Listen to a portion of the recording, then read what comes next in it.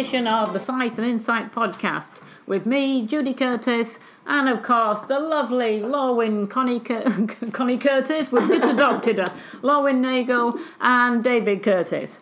So these guys have been busy painting down there in Texas, but we're not going to talk about that today. We're going to move on to the next event, which is a workshop at Rockport Art Association and Museum that's coming up March 23rd, 24th. It's a Saturday and Sunday, and it's a workshop called Copying the Masters. So we're going to be talking about the importance of looking at work that has sort of stood the test of time. Now, we have done a podcast on this once before when we were looking at Velasquez and Vermeer, when you're copying people who have done works that have stood the test of time. This workshop that David's going to be doing takes place at Rockport Art Association and Museum in their beautiful Hibbard Gallery. And these are going to be works from the permanent museum collection. Rockport's fortunate to have some great work in this collection by A.T. Hibbard, Antonio Serino, Emil Gruppi, beautiful Harriet Randall Loomis. We have Charles Allen Winter, Albert Thayer, Carl Peters, Paul Strizik, and many, many more. And so these works will be shown in the gallery, and artists who want to sign up can sign up for a particular painting, which is shown on David's website. And so you can get a heads up on what's going to be available. And of course, you can't paint sight size. That's one criteria. There's nothing wrong with copying a painting to practice from, to learn techniques, but you just can't do an exact copy.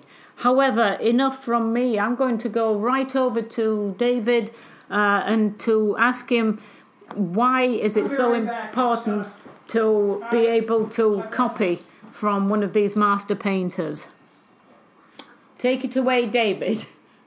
Well, I've been teaching this class, I'm trying to remember how many years, but at least 10 to 12 years.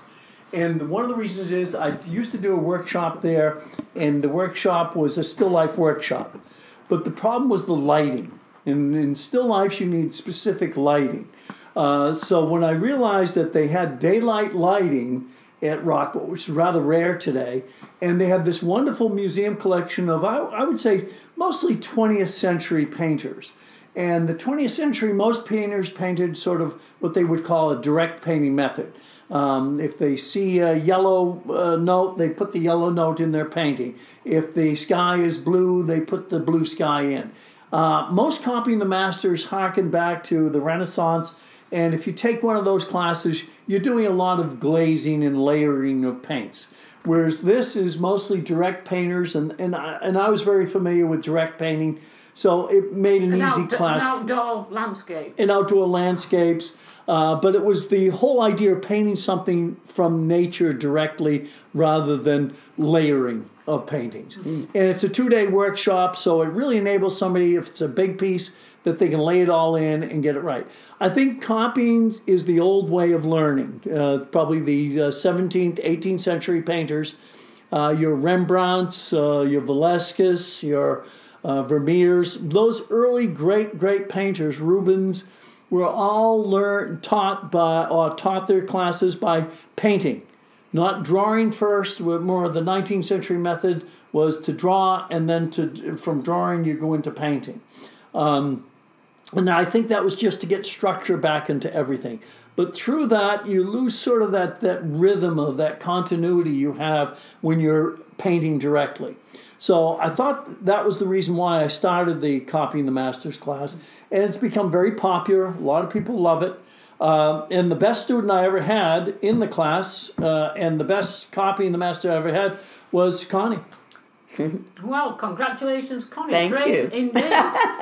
Although I have seen some of your paintings that you did in that class, and you did do a great job. And the fact that you can change them and so that it isn't sight size.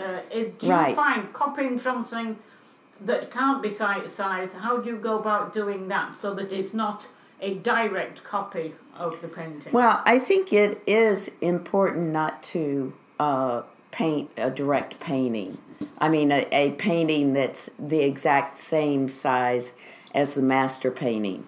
And also that's a criteria long known for in museums. I have done a copy of a Monet at the Boston Museum of Fine Arts, and all of these copies are different sizes.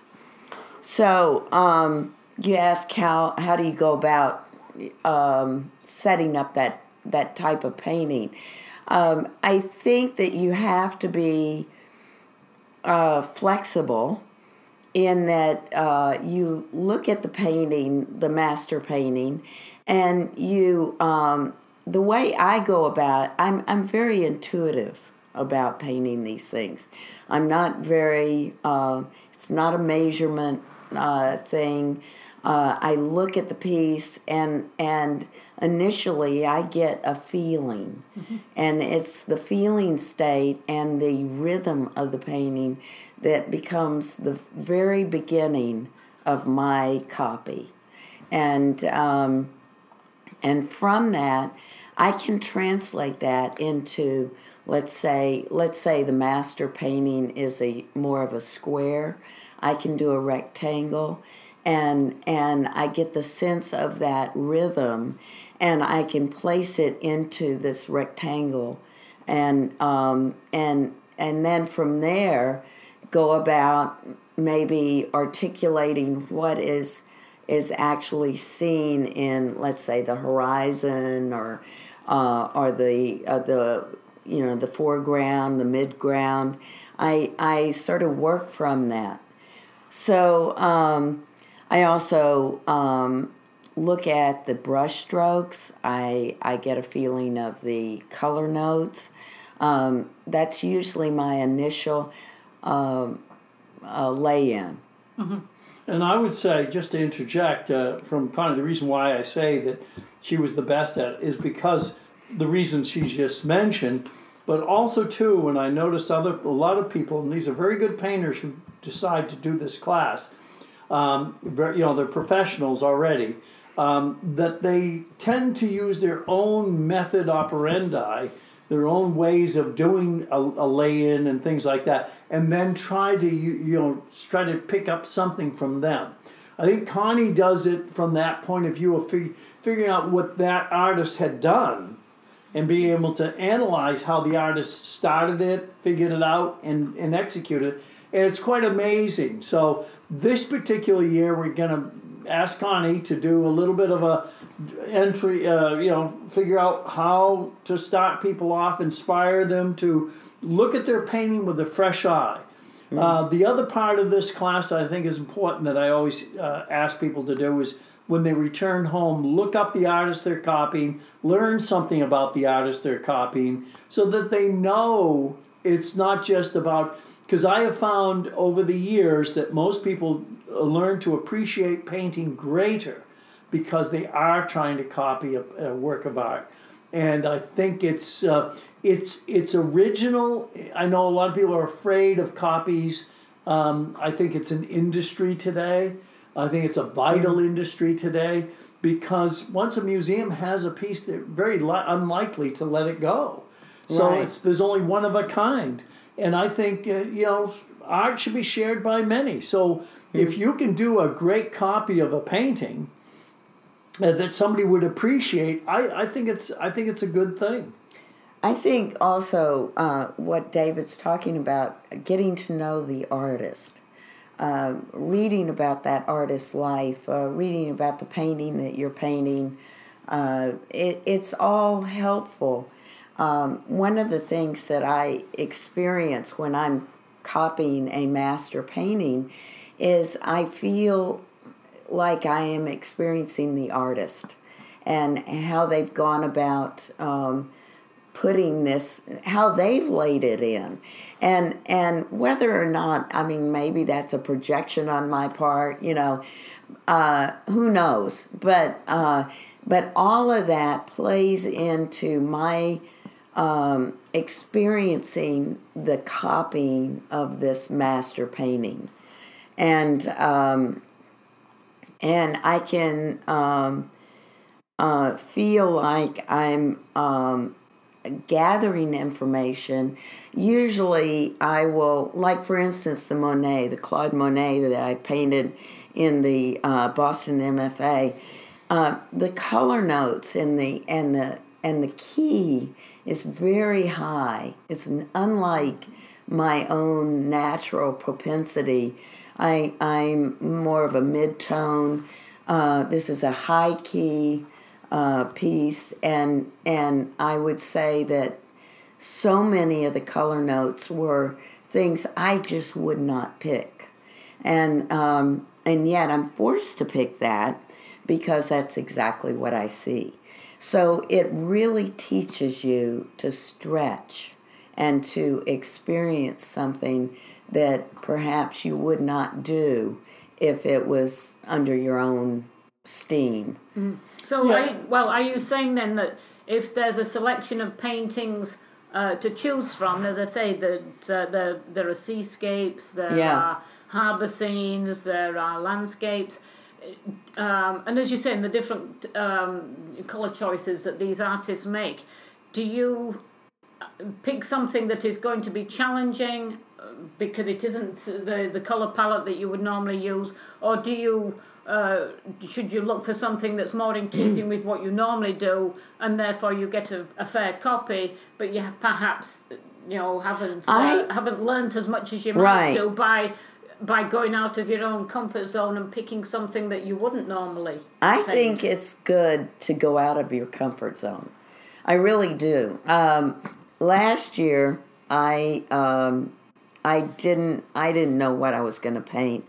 I was there, and David says, "How about this Anthony Sereno?" And it's big flower piece, and I said, outdoors too, and outdoors, yes. And but full of flowers. And I'm not really a flower painter, and I thought, what the hell, why not? And so I took it. I had a 2436